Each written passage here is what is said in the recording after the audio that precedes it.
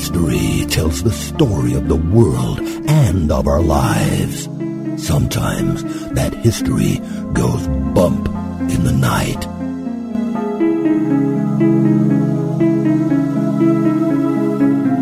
Broadcasting from the center of oddity and the supernatural in Central Florida, it's the History Goes Bump podcast. Hello, you spooktacular people. Welcome to this 40th episode of the History Goes Bump podcast. Ghost tours for the theater of the mind. I am your host, Diane. And this is Denise. And tonight, we have a special treat for all of you. We have a special guest co-host all the way from Australia, Freya Porter. How are you, Freya?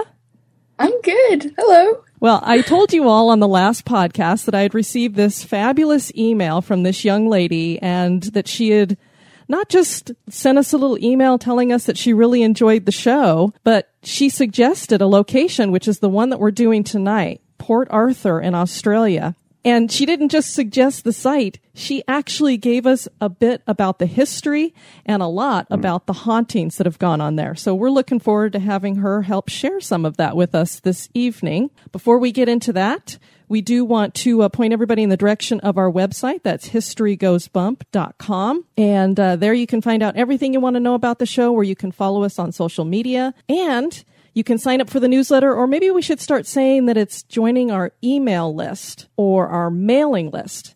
Now, if you are a part of the Spooktacular crew, or you are signed up for the email newsletter or our mailing list, you already had a heads up that we were having a special co-host tonight. So maybe y'all want to go ahead and join either one of those two things so that you can get some special information as well. And I guarantee when we're doing our road trip, I'm trying to work out all the technological stuff. We're probably going to try to do some Google Hangouts on locations while we're doing that. So the only way I can let people know that we're doing it is to send out an email to let you know. So you probably want to sign up for the mailing list, which you can do at the website. Yeah, unless you want to stay home and not go on the road with us, that is. That'd be kind of boring. I know, poor things. They would miss out on so much. Denise, if they want to send us any feedback or maybe a mini book like Freya did, where can they write us? So if you want to write a mini novella and send it to us, you can do that at historygoesbump@gmail.com. And we're giving Freya a lot of grief about that because we have a little inside information that she gets teased about that occasionally. Or more than on occasion. We also quickly want to thank, we got a couple of donations in for the show. And let me just say that I emailed Levi, who had sent us the first donation that we got, and it's a recurring monthly one. And I was kind of losing hope that we could be a listener-supported show. I really didn't want to have to do the whole go into ads and sponsors and all that other stuff. I really ads are icky. Yeah, and I don't like listening to them myself. I fast forward through them on podcasts. So we were like, I don't know if we're ever going to be listener-supported. Well, Levi broke the ice. We thank him very much for that. And you'll have a mug coming to you in June, Levi. And also Dan has set up a recurring donation with us as well. So thank you to both of those gentlemen for that. And we also want to thank Juju Bean for your review over at iTunes. Greatly appreciate your warm and wonderful comments over there about that. Before we get into talking about Port Arthur, and one of the reasons why this is really cool that we're doing this is we have discussed the quarantine station on a previous podcast. So we're kind of familiar a little bit with the history of Australia. Basically, the poor continent got started as a penal colony. Not really a great way to get started in history, that's for sure. We have criminals. We will send them to what we know now as paradise. Exactly. And Port Arthur was one of those areas that was chosen to have one of the penal colonies there. And of course, Freya brought this to our attention. Before we talk about all that, wanted to ask Freya a little bit about herself. Why don't you let the listeners know who you are? I'm Freya. I'm Welsh Australian. So I came here when I was 7. Which explains the weird accent that isn't Australian. All the Australian listeners are going, that's not Australian. Who is this imposter? But yeah, I went to Port Arthur when I was 12, in 2010, when I was in year 7 on a school trip. So it was a pretty cool school trip. No kidding. I remember once they took us to a farm when I was a kid, and we went to a couple museums, but we never went to like Tasmania. Or haunted places. That was the first year at my new school that we went there, and I was blown away. I was like, are we really going there? Are we really going there? And everybody was like, of course. it was a rich kid's school, so they were all like used to it by now, and I was completely blown away. I was like, but yeah, it was an interesting experience, as I have written to you about in a huge book. Well, and what's really cool, now you say you don't sound Australian, but I'm detecting a little bit of Australian accent in there. Are you, Denise? Just a touch at the tail end. Yeah, I definitely, it does sound Australian to me, but then again, I would know, like she did say her Australian listener, so we might be listening with an American ear. All I have to say is it's way better than my Australian accent. That I would agree with 100%. You might get a Jersey leprechaun, who knows when Diane starts doing accents, what we're going to end up with. It's legitimate. That's all we need to know. That's very cool. I have the stamp of approval. I'm legitimate now. You're legitimate. So Yeah. Does your sister know that you're joining us and creeping out a bunch of listeners? Yes, she does. I told her, she's 13. So Okay. I told her, that I was on the podcast, last time you kind of shouted out, and I played her that, and she was like, I'm not creeped out, it's just weird. And like, she's 13, so she doesn't want us to be scared. And I don't think she is scared. She's much more brave than me. If it was between me, her, and a haunted house, she would be the one going into the haunted house. Now that's fascinating. How interesting. She gets a little weirded out about listening to the podcast, but she doesn't mind actually going into the physical location. I don't think she would. I think she just, like, if you say, Cara, I dare you, she'd be going, gone. Oh, we wouldn't even have to double dog dare her? I don't think so. Oh, wow. Okay. Well, I tell you, some of the stories that we're going to share tonight creep me out. So we'll see how well we do tonight. I'm like, these stories are freaky. Why don't we go ahead and get started?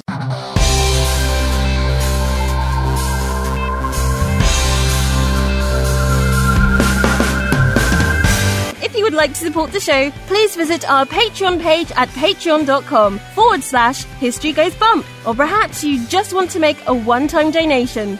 Click the donate button on our website at historygoesbump.com.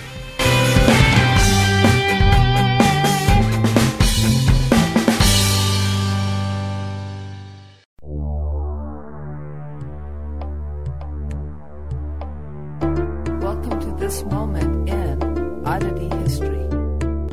They are known as the Blue Fugates of Troublesome Creek. The name Fugate derives from an ancestor named Martin Fugate who settled in eastern Kentucky.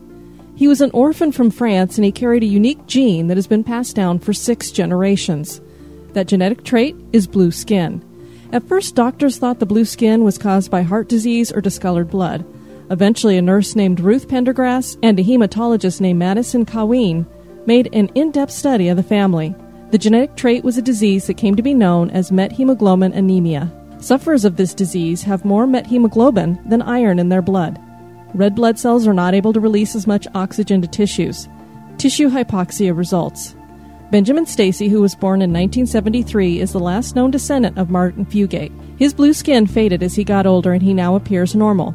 It is believed that the condition is rarely seen anymore because the gene pool is dispersed and is not concentrated in one area any longer. And it also helps that most families do not interbreed. The Fugates did. Human Smurfs certainly are odd.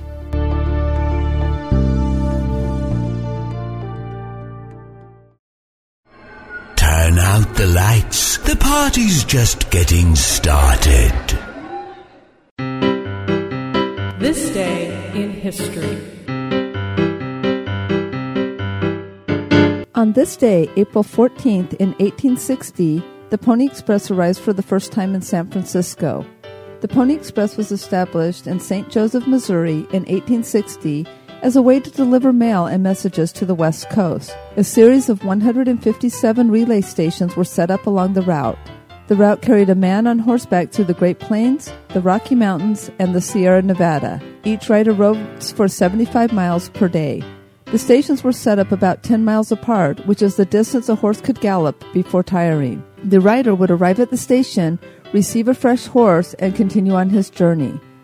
To save on extra weight, Pony Express riders could only weigh a maximum of 125 pounds. The horse would carry not only the rider, but 20 pounds of mail, a revolver, a water pack, a horn to alert the relay station that a fresh horse was needed, and a Bible. On April 3, 1860, the first westbound Pony Express rider left St. Joseph, Missouri. 10 days later, the mail arrived in San Francisco. Only one of the letters that was carried still exists today. The Pony Express stopped its run in October of 1861.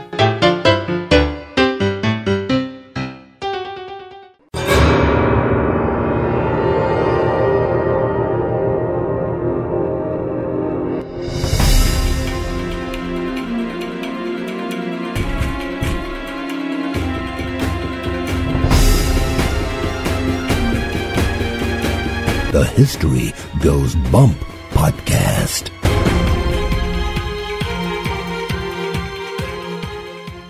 Port Arthur is part of a World Heritage Site featuring former Australian jail sites, and it is an open-air museum. Australia has a harsh history since it was established as a place for Britain to send her convicts. Many of the prisoners from Ireland's Kilmainham jail were sent to Australia as well. Port Arthur Prison became the stop for Britain's worst convicts. Such a harsh place would be a good breeding ground for things that go bump in the night, just from its penal history alone. But this area has an even more tragic story. It was the site of a massacre in 1996.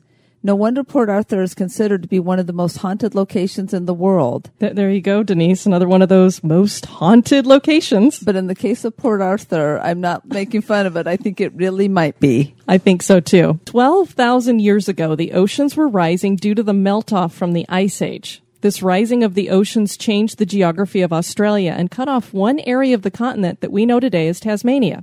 The Aboriginal people who had lived there were cut off from the original Aboriginal people, and they developed uniquely, both culturally and physically. They became known as Tasmanians, and by the time Europeans arrived to settle, the Tasmanians had 9 distinct ethnic groups. The British originally settled the area in 1803. Within 30 years, and this is kind of how it happened for our Native Americans here in America as well, only 300 of the Tasmanians still survived, having dwindled from a population that some have estimated at 10,000. It's amazing. The survivors were relocated to Flinders Island. And then we have Port Arthur, which is in Tasmania. And I thought, Freya, you could share a little bit about where it's located and what it was meant to be to begin with. Yeah, Port Arthur is kind of located near Hobart. When I sent you the email, I thought it was a bit closer, but it's not. It's actually like an hour or two out of Hobart. Yeah, it was established as a timber station.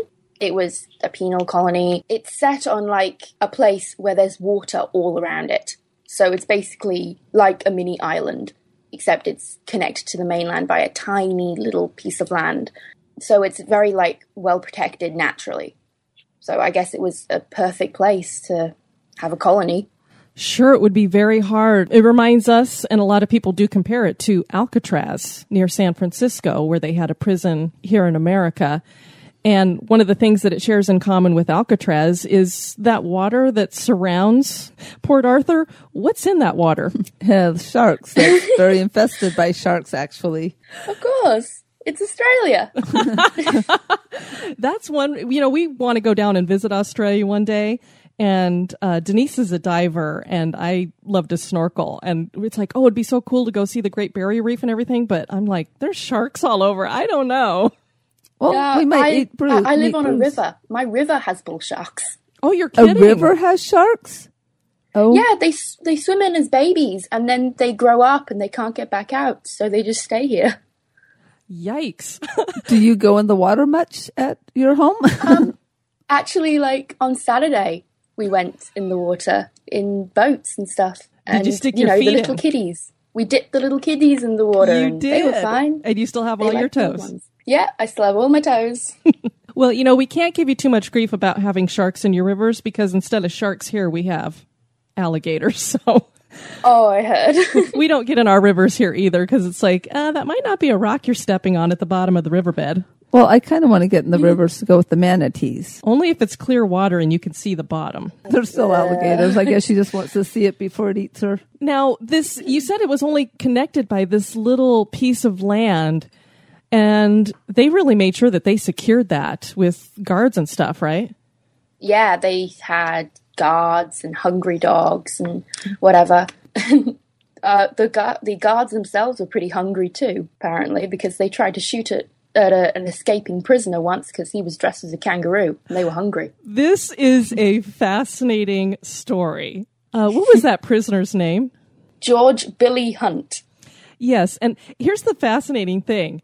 Okay, he dresses as a kangaroo. Where in the world did he get a kangaroo outfit? I have no idea. It's not like they were hopping around too much. It was a prison. I don't know how he got From Amazon. That's the only thing I could think of, is that somehow they had killed a kangaroo and skinned it or something. Because I'm like, how would you do that? And the key thing here is that what she just told us all is that they were hungry and shooting it for food. So they thought it was the real deal. Yeah, he just dressed up inside the kangaroo and started hopping. Almost got there if it was not for those hungry people. The thing that's crazy about that, now I have never seen a kangaroo in person. When you're just driving in Australia, I've heard those be hopping, down the road, sort of like we might see a deer or something here in America, but they hop pretty high and pretty far. And so it's amazing that a person dressed up as a kangaroo could even that part that would mistake them. So he must have been very good at it. I hope he was. He was planning to get away with it. Well, he didn't get away with it. The guards did capture him. And do you know what punishment they gave him? I actually don't. 150 lashes. Oh my gosh. So I hope it was worth it. He was like, it was worth it. I guess, to have that moment of freedom. Look at me, I'm free. I'm a kangaroo. Speaking of kangaroo, have you ever tried any kangaroo meat? Oh, yeah. I have kangaroo on the barbecue. It's leaner and it's better for you than beef or pork and stuff. It's actually a leaner meat and it's really good. My dad doesn't like it so much, but my sister and I love it. And my sister hates that she loves it. I've had rabbit here before and it was hard to think about that I was eating a little bunny, but it was really good. Kangaroo on the Barbie. It sounds similar in consistency to our buffalo here. It's leaner than cow meat and that kind of thing. Yeah, I don't know why it's leaner, but it's really good. I can tell you probably why it's leaner, because they're doing all that hopping around that George Billy Hunt thought he was going to do there too. They're burning off all their fat. I can empathize with the guards because kangaroo meat is pretty cool. If I had a chance for kangaroo meat, I'd take it. Well, there you go. So Freya's down hunting kangaroo when she's not on the History Goes Bump podcast. And sticking her toes in shark-infested rivers. She's an adventurer. I heard a bird in the background, did I not? Oh, it's the crow. Go away.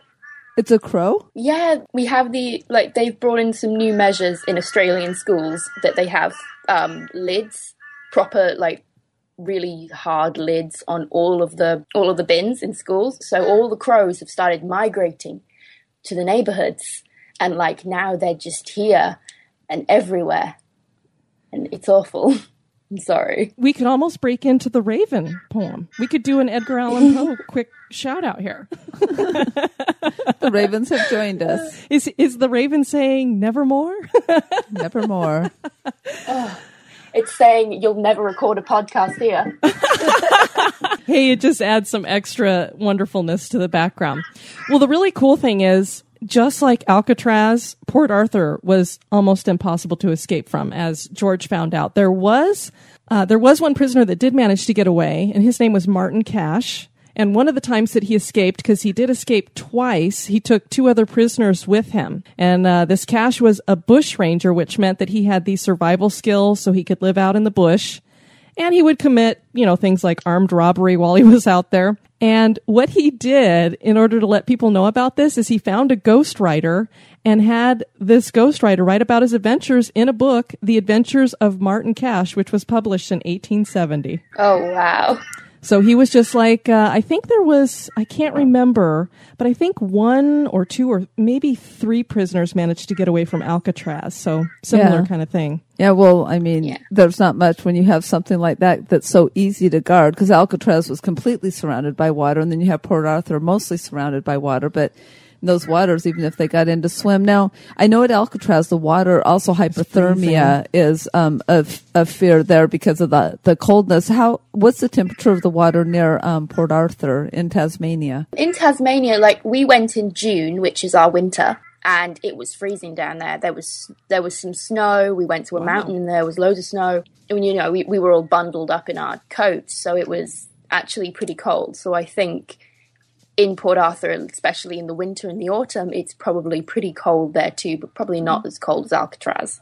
Okay, but well, probably still another similarity, because I know, on a side note, we do an international camp in Colorado here in the U.S., and a lot of our Australian brothers and sisters come, and one of the traditions is to jump into one of our mountain lakes, and I like to see in their faces when they break the surface of the water. It's pretty fantastic. Do you break ice?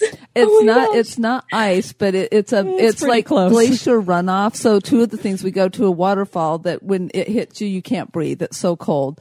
So we always put the Australians in the waterfall. Well, everybody, but the Australians are the most fun to watch. We put them in the waterfall, and then we jump into Grand Lake, which is a mountain lake. So it's that same icy cold water. So I'm from Wales, and at 5 years old, I was like jumping in the sea in January. I just can't imagine doing that now. I look back on that and I go, how did I do that? Yeah, you must have been crazy, because I bet that was cold. Well, they call it a polar bear plunge here to give you an idea of how cold it is. Oh my gosh. Well, you know, these prisoners that they had at Port Arthur, they weren't just your typical prisoners. No, they were mostly reoffending prisoners, or prisoners who had murderers, they had, you know, thieves, proper thieves, and all sorts of stuff, but also 9-year-old boys and stuff like that. So how did the boys and the kids get into Port Arthur? I mean, that seems like a pretty severe punishment for kids. Yeah, mostly it was theft. In Australia, they had a lot of reoffences because people, you know, kind of desperate. They were in an unfamiliar place. It was kind of more familiar to them after 7 years, 14 years of imprisonment, but it was still harsh for them. And a lot of these boys might have been caught up in gangs.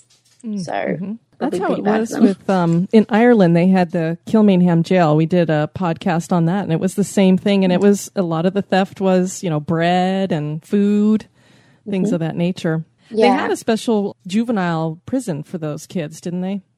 Yeah, Point Pure, which is not spelled right. No, it isn't. I liked how when you told me about that, it's P-U-E-R. I'm like, how did they get the E-R mixed up there? I know, right? I saw that in my textbook at school, and I was like, you've done something. You've messed up. I don't know who did it, but you messed up. It's pronounced Pure, but it was a separate prison, like more up on the mainland, but they did all the same things as the normal prisoners did. I thought that was fascinating, too. You said that they had to work just as hard as the adults did. They weren't given any breaks. Yeah, they weren't given, like, oh, you can have the kind of easier work. They still, like, built houses and stuff. A lot of the convicts were used, you know, to build the church, to build the houses, to build all sorts of stuff. They had a shipyard, so, you know, they'd be building a lot of stuff. So these kids would probably be, you know, lugging around all these things. And I don't know about you, but I don't really want all these convicts, you know, getting all muscled with all this stuff. If there's a murderer running around, I don't really want him to be, you know, gaining muscles and possibly going out again. That's how we feel here, a new cure will put them in couches and feed them bonbons until they just get fat and lazy. Yeah, I mean, that's what they do here in prison nowadays. You know, that's all they have to do is work out and stuff. So then they get out of jail and they're these hulking brutes. And the other thing I thought about is, you know, if they're doing the same work as the adults, they're probably hanging out with the adults, which I can't imagine is a real good scenario. First of all, they're going to be a bad influence. And second of all, you know, we don't know if these are the worst of the worst convicts. Yeah. One can imagine what kind of things they have on their mind. Well, raising the next generation, too, to be even worse than the first. Yeah, there's so many stories about kids, like, getting out or kids being released or kids just doing stuff in the prisons that it wasn't good. It wasn't good. Well, like you were talking about, some of the stuff that they did at Port Arthur, it wasn't, you know, just your typical... I mean, nowadays, they used to make license plates. I don't know if they do that anymore, but Port Arthur was major industry there. They had, like you mentioned, they had a shipbuilding yard. They made shoes there. They made bricks. They even had a flour mill. Yeah, they had everything there. It was probably very good for Tasmania's infrastructure. Absolutely. Look, they basically have slaves doing all this for you. It's great. Well, it's interesting that you said that, because one of the reasons why they stopped building the ships there in Port Arthur is because the private shipbuilders started noticing this competition that we're getting from the government, we can't compete because they didn't have to pay their workers. So it does make it harder. And the cool thing about the ships that they built there is it wasn't like they were just building, little rowboats or something. They built like 15 large ships. One of them, I believe I'd read something about it, lasted for 40 years. So they weren't just, they built real quality stuff there. Yeah, they had quality. That's right. They probably got beat if they didn't have quality. So I guess they had to put that out. Now, in 1848, they built another prison at the location. Did you want to tell everybody a little bit about that one? In 1848, they built the separate prison, which was different from a lot of things that Australia had seen before, because it was a separate prison which used kind of psychological punishment rather than corporal. Instead of them, getting the physical punishment, they were punishing them psychologically. That was pretty harsh stuff. Yeah, it caused insanity. It was pretty bad. Well, they've always said that psychological torture, or even like abuse in a relationship, the psychological is always much worse than a physical type abuse or torture. Yeah. Did you know that they'd actually built the asylum right next to the separate prison, just so it would be easier to cart the prisoners from the separate prison to the asylum? Yeah, you think that it would occur to them that maybe what we're doing isn't working here, because now we've had to build this asylum next door and everybody's getting shipped over there. Yeah. Unless maybe they wanted to drive them insane. I don't know, but it seems like they'd be harder to control if they're a little, nuts. Or it could be that if they drove them insane, they never had to release them back to society. I don't know if they could ever get out like the other prisoners, but if they were criminally insane, they're going to tend to be able to keep them a little bit easier. One of the things that they would do to the prisoners that caused them to, some of the psychological stuff is, if you were a good prisoner, it was kind of like when you have good kids and bad kids. You give the good kids treats, the bad kids don't get the treats. So normally everybody gets bread and water, but if you were a good prisoner, they might throw in a little bit of tea and sugar to add some extra there. The stick and the carrot kind of thing. Exactly. And there was something else that this prison did that we've talked about on our other podcast, and it was a system that they implemented there. Yeah, they basically made it silent the entire time. You couldn't talk to anybody, so that it was supposed to kind of so you could reflect on your sins and kind of reflect on God and kind of reflect on your sins, but it was still like psychologically damaging to a lot of people. I kind of have to giggle because there's a whole section of like monks and nuns that do that. Maybe they go crazy too. I'm not sure. I don't know if I'll be struck down for saying that, but that was the other kind of weird thing. And now also with being just silent, unlike the nuns and the monks that do that, these prisoners were also hooded, so they couldn't see the light or anything like that either, correct? Yeah, we actually went into the separate prison, which was so spooky, and we actually saw the hood that they wore, and it was like, there was a tiny little mouth hole for breathing, and there was 2 tiny little eye holes for it's kind of like those plastic masks you see at Halloween, where they've got tiny little eye holes that you can't really see out of. So it was kind of like that. Were they made out of cloth or leather? I think they were mostly made out of cloth because they were that was easier to manufacture. Sure. But yeah, it looked pretty heavy. I didn't put it on. So I don't blame you. I wouldn't want to. Did you have an opportunity to put it on if you wanted to? I actually can't remember. I think they had it on a dummy, and I'm actually mortally afraid of mannequins and dummies, that kind of things, like animatronics. So I kind of stepped back on that one. Oh no, you fear animatronics, so you don't like Disney? Better not take her on the. I went to Disneyland Paris once, and they had It's a Small World, and I liked that because it was all like these little people, and I was happy with that. But not Pirates of the Caribbean? Yeah. Sorry? Did you like Pirates of the Caribbean, or was that too much? I didn't actually go to that. I don't think it was around when I went. I went when I was 7 in 2005. Oh, okay. Yeah, so It's a Small World is one of our classics. Yeah, I went to the Parisian one. Little audio animatronic children. Now that freaks me out. And they all keep singing the same song. How do you know they're not real children nailed to the ground? I'm never going there again. Oh, God, Diane. Of course, one of the other things that they did to the prisoners as you mentioned, Freya, they wanted them to reflect on their sins. So they built a church and they had to go there, right? Yeah. And I went into the church and went into the stalls, like the kind of, they literally were stalls. Each one stall per prisoner, like little tiny thing. So they didn't sit there in the congregation. They all had to go into like little prisons in the church to listen to the sermon. Yeah, and you could only see like the priest or the person taking the sermon, and you couldn't see anybody else. So it was just that one more level of, separation. Wow. That's unbelievable. They took separation very, very seriously. It's no wonder that these people went insane, because that is one thing. When you cut people off from that kind of human contact and interaction, it really does affect people that way. Well, I know here in America, like solitary confinement is like if you're already pretty bad prisoner and then you do something that's even worse while you're incarcerated, they put you into solitary confinement. But that like drives them crazy just for like not very long. I don't know how long they put people into solitary, but it's to get them to shape up, because it's so horrendous being there for a short time. I can't imagine that being basically your entire prison time. No wonder they went nuts. Yeah, there was the one dark cell. They had a couple like completely dark cells, because the other cells, they had some light. They were given like rope to kind of unwind. So that was their job, to unwind this rope. In the dark cell, you had nothing. You had no light. You had no sound. You had no, nothing to do. I think you'd get fed sometimes, but you get 30 days or something that complete, like, cut off from everything.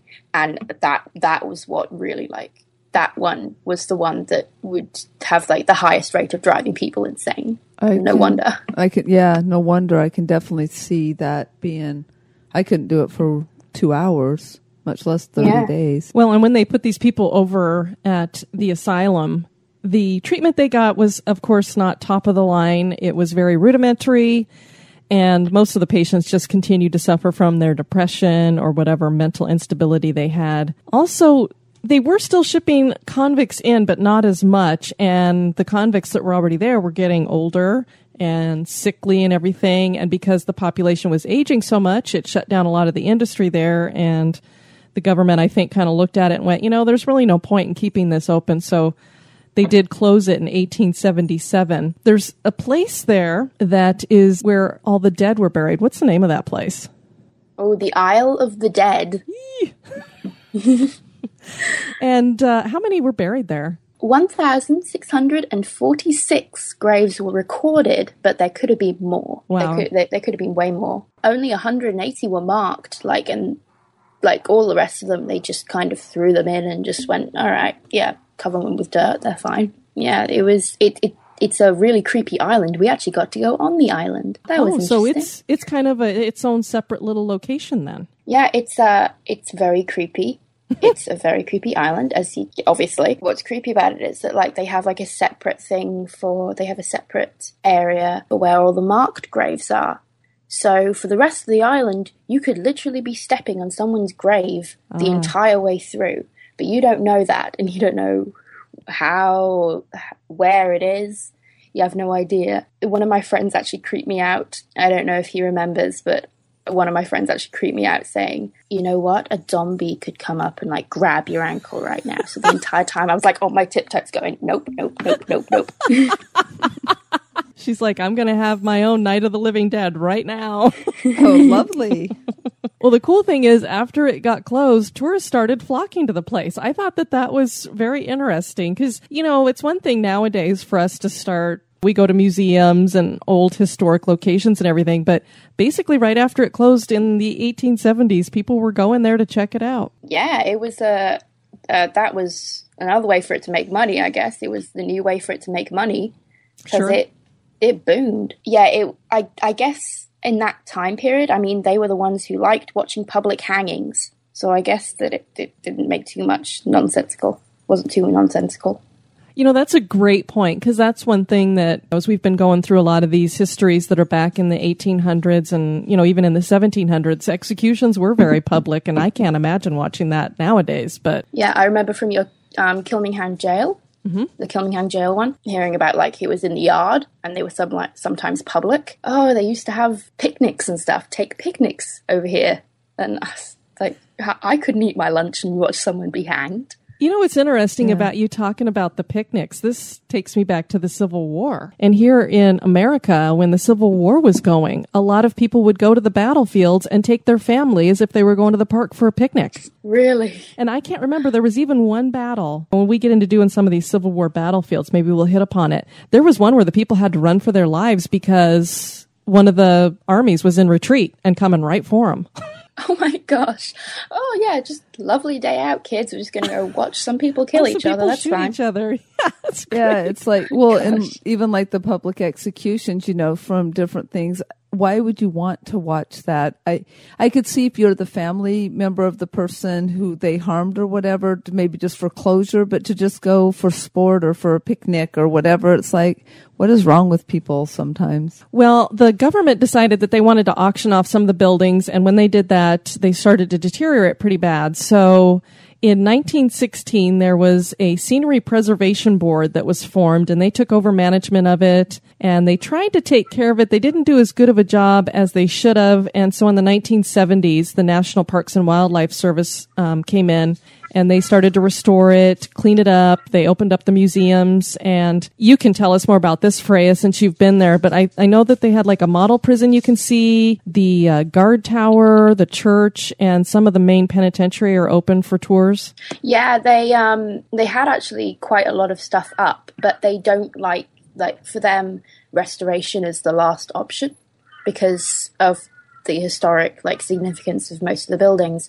Like the prison doesn't have a roof. Oh, the model prison doesn't have a roof. It doesn't really need a roof for you to know that it's a prison. But that was kind of like their motto when they were redoing all this place. It was like, don't do more than you need to, because it needs to protect the historic significance of the entire building. So there was some scaffolding up on the prison when we went there because they were just making sure the structure didn't fall down on anybody because it was really old. Sure. It's quite structurally unsound, but at the same time it was really cool. Yeah, did they have pictures that showed what it would have looked like back when it had when it was in operation? Did they have those there so you could kind of see this is the structure? Because we noticed that in Europe a lot of times you would see the structure or the ruins, but then they would have the picture of what it looked like during its time. Did they do that at Port Arthur at all? I think they did, yeah. I think they had, those lovely kind of illustrations of buildings and stuff. They had kind of that. So It was more, not quite photos, but kind of pretty illustrations of what it would have looked like.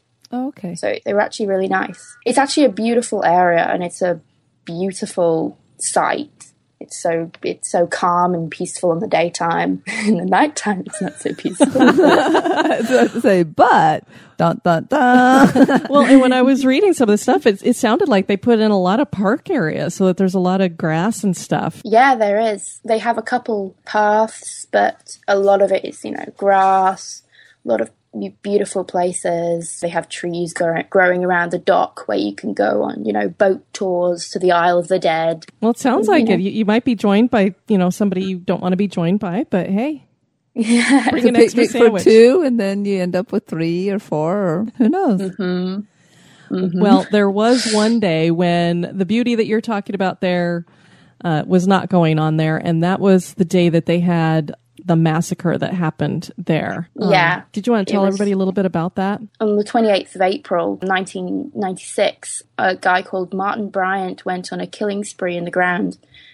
He murdered 35 people, including 3 children and 1 toddler, and injured 24 more, including himself, but he survived. And he's never going to be let out of prison, thank God. Many of the murders occurred around the entrance of the site, so there's a beautiful memorial garden there. And it actually led to the national ban on firearms in Australia.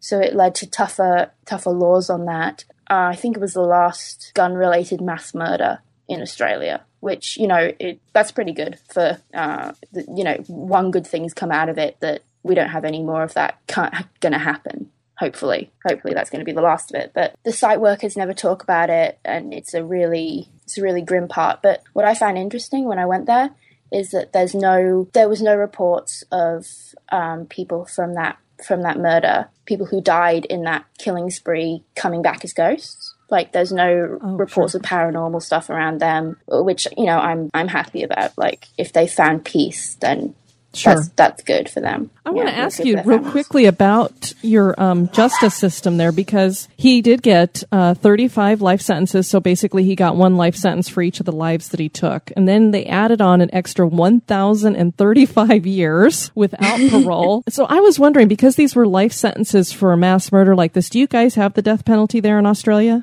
We don't, and it's quite a topical...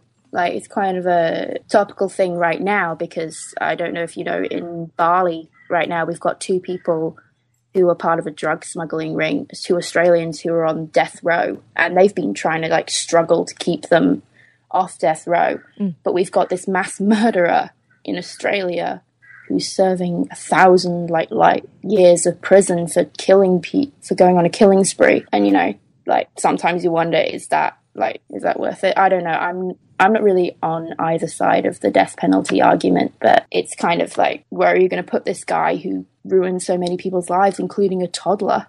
Killed a 3-year-old. Yeah, I had wondered, because I got the feeling, since he got the 35 life sentences, that it's very similar to Canada. I like to listen to a lot of true crime, and one of the guys that I listen to, his podcast comes out of Canada, and there's so many times that he talks about these horrible crimes that have been committed, and then the most they can give him is like 25 years. So at least he got life sentences here with no parole. Yeah. In Canada, I think the most they can give him is 25 years, and then they do get parole. And I just thought, my goodness, what do you have to do?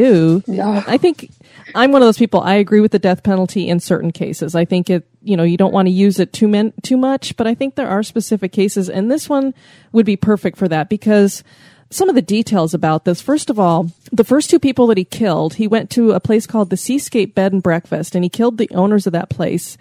And the reason why he did that is because he felt like his father had been depressed and committed suicide. And he thought that the reason his dad did that was because he wanted to buy this bed and breakfast, and these people bought it instead. And so he blamed him for that. So he goes there, he kills those 2 innocent people. Then he heads over to Port Arthur, and he sits down and has a meal. I think there's a place there called the Broad Arrow Cafe. Yeah, that's at the entrance, and we actually went there. Okay. They probably have a memorial there, I'm sure. Yeah, that's where the memorial garden is. Okay. Because what he did is he sits down, he has a meal.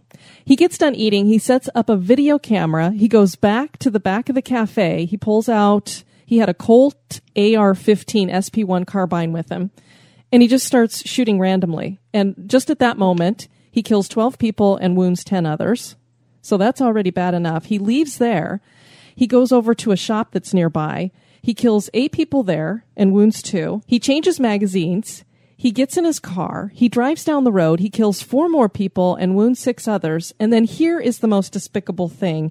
And this is what Frey was talking about when it comes to the toddler. He comes upon this mother, and she has 2 children.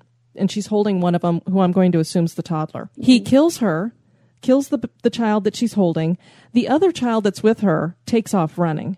He chases her down and kills her. I mean, that's just the most despicable thing. Yeah, see, I would have no problem putting somebody like him to death. So maybe I'm cold and inhumane, but I would have no problem, or torturing him. That would be okay by me too.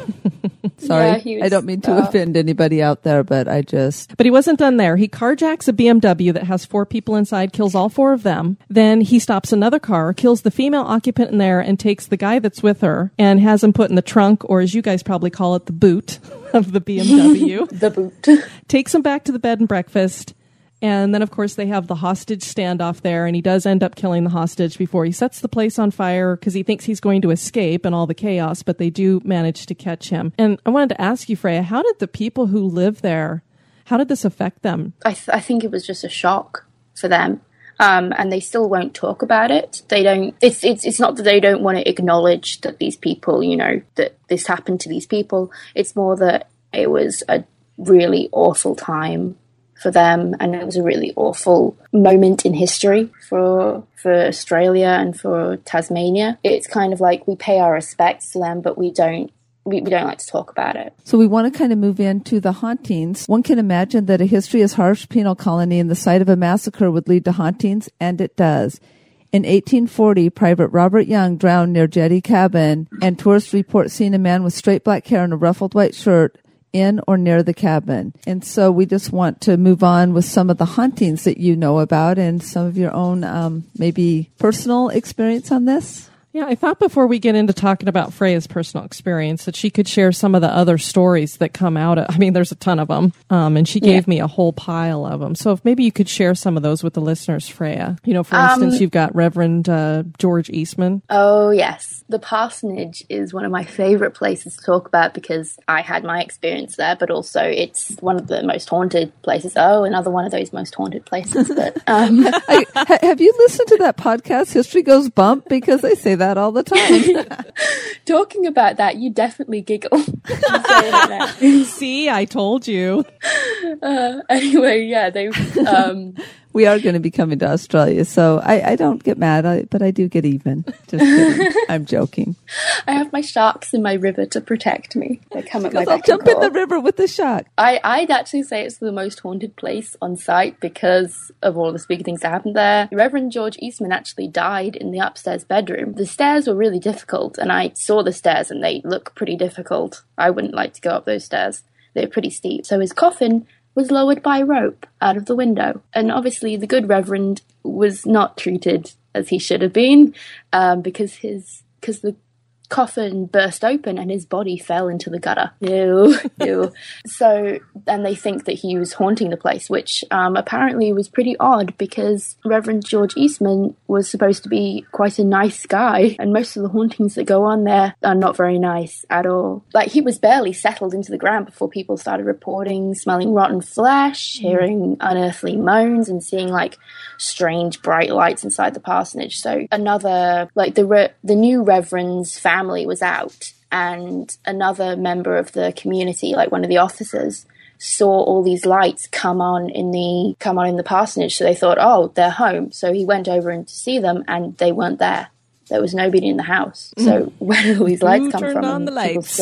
It's really weird. But the study also seems kind of prone to that because people look through the keyhole into the study, and they've had reports of huge bright lights, the entire study being lit up, even though nobody's in there and nobody left a light on. The study seems pretty weird for that too. The guest bedroom has seemed pretty problematic because a guest was driven from the room by unexplained knocking. This was a guest in the 19th century. They don't have people stay in there now. Okay, I was wondering about that.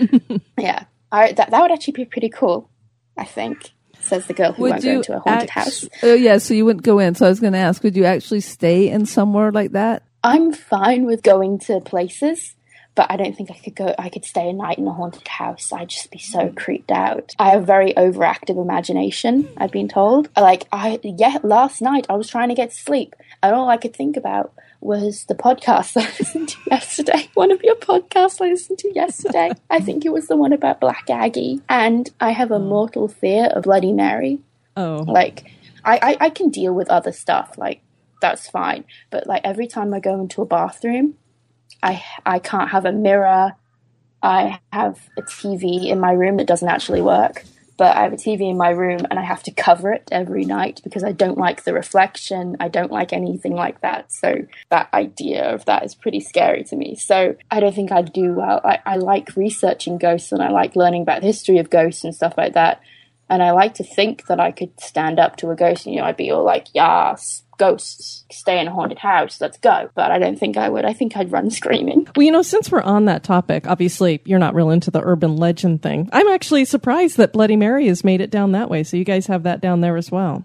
Oh, yeah. I think the first time I actually heard about it was in Wales. But, okay. Yeah, but they still have it in Australia. I don't think it's as much of a sleepover thing. I think it's a urban legend like, oh, if you do this, because I never did it at a sleepover. So I don't know, maybe because my friends weren't really, supernaturally inclined as I was, but it was still kind of a creepy story that we used to like creep out our friends. And I think in the same episode that you were talking about Bloody Mary, you talked about the babysitter, the calling of the babysitter. Yeah. And oh, that was so creepy. And I just, I think one of the books I read as a kid was like a babysitter. It was the same kind of thing. They've got, I think it was a Goosebumps book. Okay. The Goosebumps book. Yeah, sure, I remember those. They were Yeah, a little after our time. We are a bit older, but Some of us are a lot older. No, there were really creepy books just kind of popped up in a library and nobody knew how they did it. Like, how did these books pop up in the library in the same, like, manky condition all over the country? It was kind of like in that book, there was that. And I swear I stayed awake the entire night. And in the middle of the night, actually, the phone rang. I think on that particular night that I read that book, the phone rang in the middle of the night and I almost screamed. Oh. I was so terrified. But it was just like, it was nothing. It was just my parents getting a call in the middle of the night. For me, it was like, it's coming true. It's all coming true. So I'm a pretty suspicious person now. So we have to ask, do you believe in ghosts? I believe in ghosts, yeah. I believe that there's something supernatural going on. The amount I believe is kind of skeptical. Like, you know, I'm not going to put every creak and every rattle of a doorknob down to a ghost. But I've read too much about stuff and I've felt too much stuff in Port Arthur and other places. And my family have had a couple experiences that I can't just say, oh, it doesn't exist. I just have to kind of go, it could exist, so you kind of have to respect it. So what do you think a ghost might be? Because, I mean, we're the same ways, like what you're talking, that we don't, but what do you think a ghost might be? Do you have any ideas on, or several ideas of what you think it might be? I think a ghost is kind of residual energy from someone. I've heard a lot about, you know, demons and stuff like that, and I don't think they're the same thing as ghosts, but I think whatever energy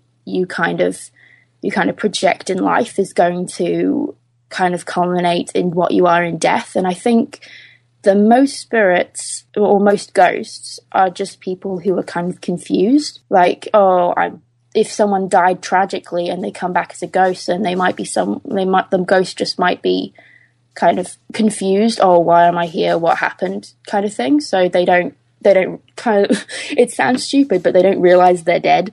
Mm-hmm. I think. I heard about that theory a couple of years ago, and I think that's a pretty good theory for ghosts. Like, they don't realize they're dead, so that's why they're haunting and stuff. That's why they're haunting, and that kind of explains residual hauntings, where they keep on doing the same thing over and over and over.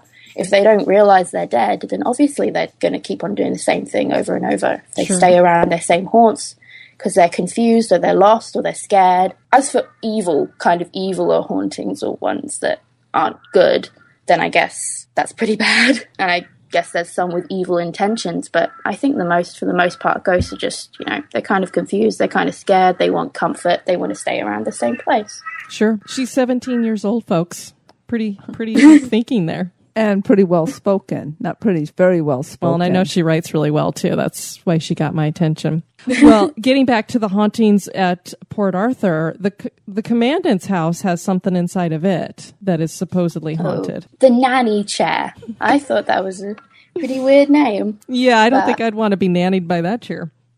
Yeah, no. The nanny chair is a rocking chair. How creepy. A rocking chair that supposedly rocks by itself and touches, and like in the room where the chair was, touches unwary visitors. And I think that's really creepy. But they still keep the chair around. They don't want to upset anybody. Yeah, I definitely, if I got touched, I'd be running screaming. I would be a wet my pants and run screaming kind of girl. Yeah, I would do that, definitely. I would not be sticking around there. Well, you know something that would really creep you out? They have the senior surgeon's house there, and they have the dissection room. What goes on there? I actually went to the dissection room, and I can tell you it's creepy. It sounds like it. In that era, they were still learning about the human body, so they would cut up people after they were dead and, you know, kind of learn about their body and kind of take stuff out and put them in jars and whatever. But the faces appear in the walls of the dissection room. They had holes in the walls so that the servants could brush down ashes from the fireplace to catch the blood, because there was always so much blood in that room that it kind of seeped onto the floors. So the servants would, you know, brush the ashes from the fireplace into these little holes, through these little holes down into down to the room underneath the house. And people's faces have been seen in there, and they think that these faces are people who were dissected and, you know, they weren't respected in death or whatever, so they're coming to haunt the place or something. When we went in there, nobody wanted to stand near the holes. Nobody wanted to go there. I don't blame them. I wouldn't want to either. One of the other accounts that I read had to do with the Isle of the Dead. And this is at Andrea Allison's website, which is paranormalstories.blogspot.com. We have a link to it in our show notes. And she wrote, the very location of Port Arthur Cemetery has its own paranormal reports. A prisoner named Mark Jeffrey, serving time for manslaughter, lived on the island in a little hut as the resident gravedigger. What a great job. One morning, a signal fire caught the eye of the authorities and a boat was sent over to retrieve Jeffrey. So they must have thought, you know, he's having some issues. He returned to the mainland with an unbelievable tale. The night before, his hut had been shaken and rocked by an invisible force, and a fiery red glow had lit up the walls and surrounding ground. Upon investigation, he was confronted by a creature with eyes smoldering, horns erect, and encircled by sulfurous smoke. No one took his experience serious, but visitors have felt an oppressive atmosphere on the Isle of the Dead, and Freya said it doesn't feel very good over there. Yeah, well, you're surrounded by graves, so no wonder. Well, now that particular apparition might have been a demon. That sounds a bit demonic to me. Sulfurous smoke, horns, yeah. Glowing red eyes. I think That I'd be sounds like, very demonic. bring the boat, bring the boat. You know what? I probably would have walked on water and gotten off that island. They were like, look, Jesus is a Care girl. about the sharks. Get me off the island. No Don't kidding. care about the sharks. Yeah, Diane would be running across the water with sharks chasing her. That makes a pretty comedic kind of thing there. I can just picture that. That entire island is just creepy. So no wonder. The devil was going to come anywhere, it would be to that island. Okay, so Pete Clifford shared his personal story at the website castleofspirits.com about a tour he was on and something they saw. One of the fellow tours had left to use the restroom before this event occurred, and here's what happened. Quote, we had been there not that long, but long enough so that the guy would have been able to have rejoined the group. We were laughing and joking that a ghost had taken him when we saw someone at the end of the path, about 150 meters away, that had trees dotted on either side of it. The tour guide called out to him as we were in a dark spot that he may have spotted us. I had my video camera, with which I was able to see in the dark to some degree. And as I zoomed in on him, the figure walked behind a tree and stopped. We were all calling out and had no response. The guide then spoke on her walkie-talkie to see if it was another guide who may be playing a joke on us, but no one was near us. The guide then went down to see what it was, and she found no one there. She then rejoined the group, and we entered the building, looked around the place, and then finished our tour. After we went back, we found the gentleman sitting having a coffee, and of course the first question was, so was that you? He looked at us like we were mad and said that he had found the toilet and decided to head back to the main building and wait for us there. And our group were suddenly wondering who our visitor was, end quote. Dun, dun, dun. I think that guy's pretty brave to go to the toilet by himself in that place. Sometimes I think it's pretty brave to go to the toilet in any place by yourself. Well, and it had to have been night because the guy who had the video camera said I was able to see in the dark to some degree, so it was at night that he's going to the toilet by himself. You better really have to go. No kidding. Dark, old prison, walls, everything. I would not be wandering away, I think, on my own. Well, as Freya said, that she believes in ghosts because she's had some experiences herself. And at this location, you did have an experience, so we would love to have you regale us with that. Yeah, I had really creepy experience on the ghost tour. So it's actually a pretty now, good ghost tour. Did your class get to do the ghost tour? Yeah. Wow. That's what I was just getting ready to ask the exact same question. I'm like, what school trip takes you on a ghost tour? That's that's really cool.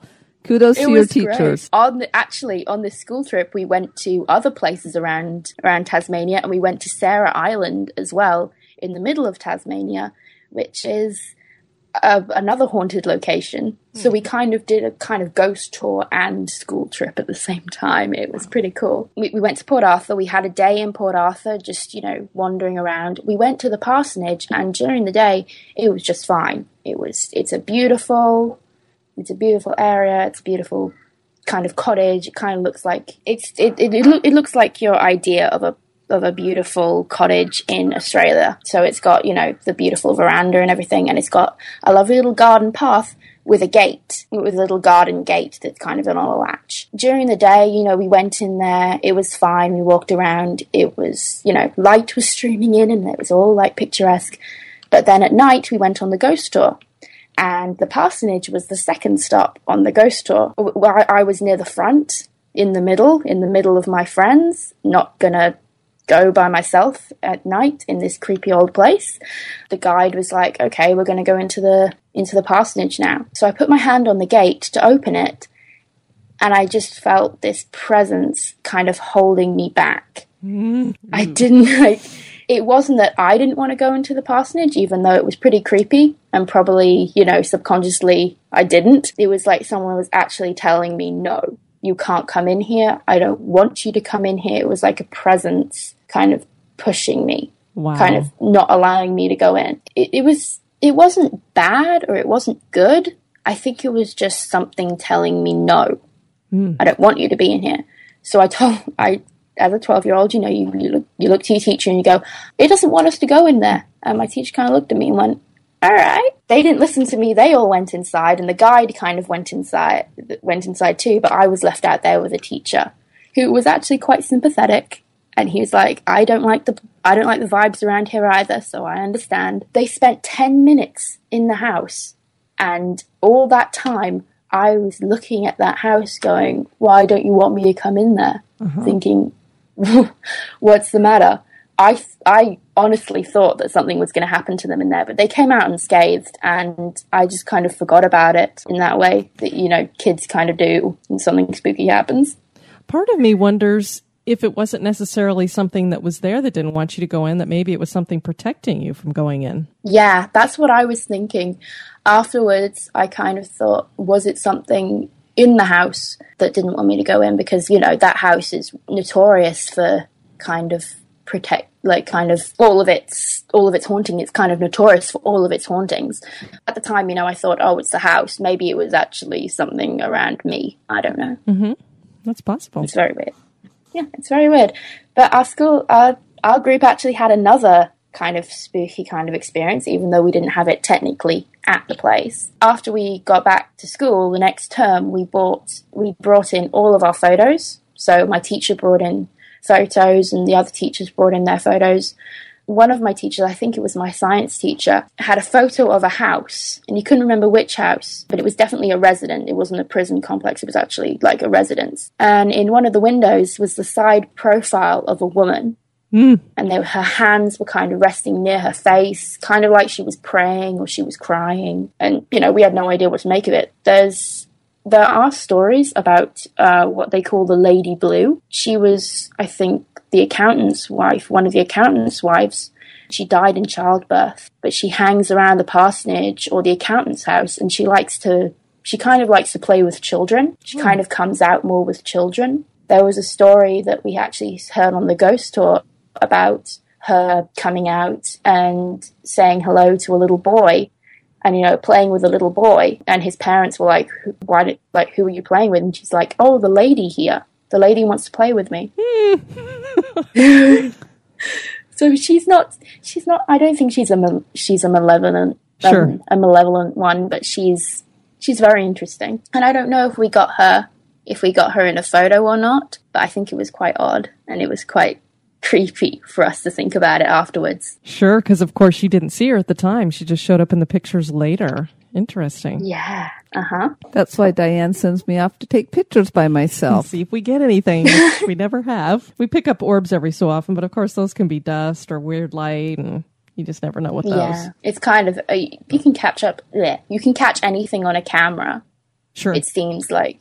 And anything can be explained away on a camera, and that could have just been the camera, or it could have just been the light. It's kind of like something that we've held on to and gone, yes, we definitely saw a ghost. Definitely happened. There's a couple pictures that I've seen that I've been pretty convinced they're the real deal. Yeah, because, I mean, there's some things that light can do, and when you're looking at it and having to look at different angles and upside down and everything, but there's some that it's like, okay, there's something there, and it doesn't really look like a shadow just being kind of weird, or maybe just a shadow making eyes or something like that. It's definitely an outline. The entire site is pretty. They actually have on the front wall as you come into the building, they have a whole wall dedicated to pictures that people have sent in. They like people to send in pictures of their kind of haunted experiences at the site. So, there's some people who send in pictures of, orbs and stuff like that. But there's other people who send in, pictures of full body apparitions and stuff like that. So cool. It's pretty spooky stuff. So it's kind of like you're kind of set up for the ghost tour as soon as you get onto the site. But at the same time, it's hard not to be in that place. It's hard not to feel creepy. Well, we'll definitely have to put that on our bucket list, because I said Australia's already there, but Tasmania just got higher up on the importance of something I want to see when we come down to that part of the world. Yeah, Australia is actually, I wouldn't say it's a hotbed for paranormal activity, but it's got more paranormal activity than you'd think. It's really cool. Yeah, I could see that, since the whole country was built on the fact that that's where people sent their prisoners, and the trauma and tragedy that happens around that. There's not a lot of reports of Aboriginal hauntings, but there are some who are not happy with the way that their land is being used. Sure. Because there's been a lot more, giving land back to the Aboriginals and saying sorry for what has happened to them. I think there's been a lot more acceptance of that, especially in my school. We have an welcome to country and thank you to the Aboriginal people whose land we're using, who inhabit the land that we're using. So it's interesting how the relationship between kind of, I don't really want to say white Australia, but it is white Australia and Aboriginal Australia has kind of evolved in that way. And I think it's kind of making things better, especially in that way with hauntings and stuff like that. I think the spirits are finally kind of settling down in that area. Oh, good. I hope so anyway. Because after all they've been through, they deserve some peace in the afterlife. Mm-hmm. Port Arthur has nearly 2 centuries of documented history and tales, many of them haunted in nature. Do the spirits of former prisoners still roam the grounds? Can so many personal experiences just be hallucinations? Did Freya really feel something disturbing? That is for you to decide. Well, Freya, we want to thank you so much for joining us. This has been a real treat for us. Very much Thank you for inviting me. Yeah, I'm looking forward to maybe in the future we'll be able to do something again, because I know there's plenty of stuff going on down there. Yeah, we'll send her out on mission works. We'll have all these secret History Goes Bunch agents. She's secret agent for History Goes Bump in Australia. Yeah. Actually, it's pretty cool that you did this. That you took the suggestion, because it's a really cool place in Australia. Like, you wouldn't think that it's so haunted, but it is. Yeah, well, it's just fascinating, all the stuff. Well, Freya, is there a way that you guys say goodbye in Australia, a special way? Nah. Just say see you later. She's like, no, see you later. So peace out. We're not going to get a good day. Good day. I actually do Italian in school, so I always say ciao. Oh. Or stuff like that. So like, and I don't say it ironically. I actually do say ciao a lot more now, because I do Italian and stuff. So I'm not an Australian. I'm not an Australian. I just live there. I'm an imposter, although I do have my Australian citizenship now. So okay. Woo. So now they've said you're officially there, so they'll tax you and all kinds of good stuff then. Yeah. It's going to be great. Thanks for joining us. Okay, thank you. Thank you for having me on. We're glad you joined us for this one. I've been your host, Diane. And this has been Denise. You take care now. Bye-bye. Have a spooky experience that occurred at an historic location? Want to give us feedback or have a suggestion for the show? Share it with us at historygoesbump@gmail.com.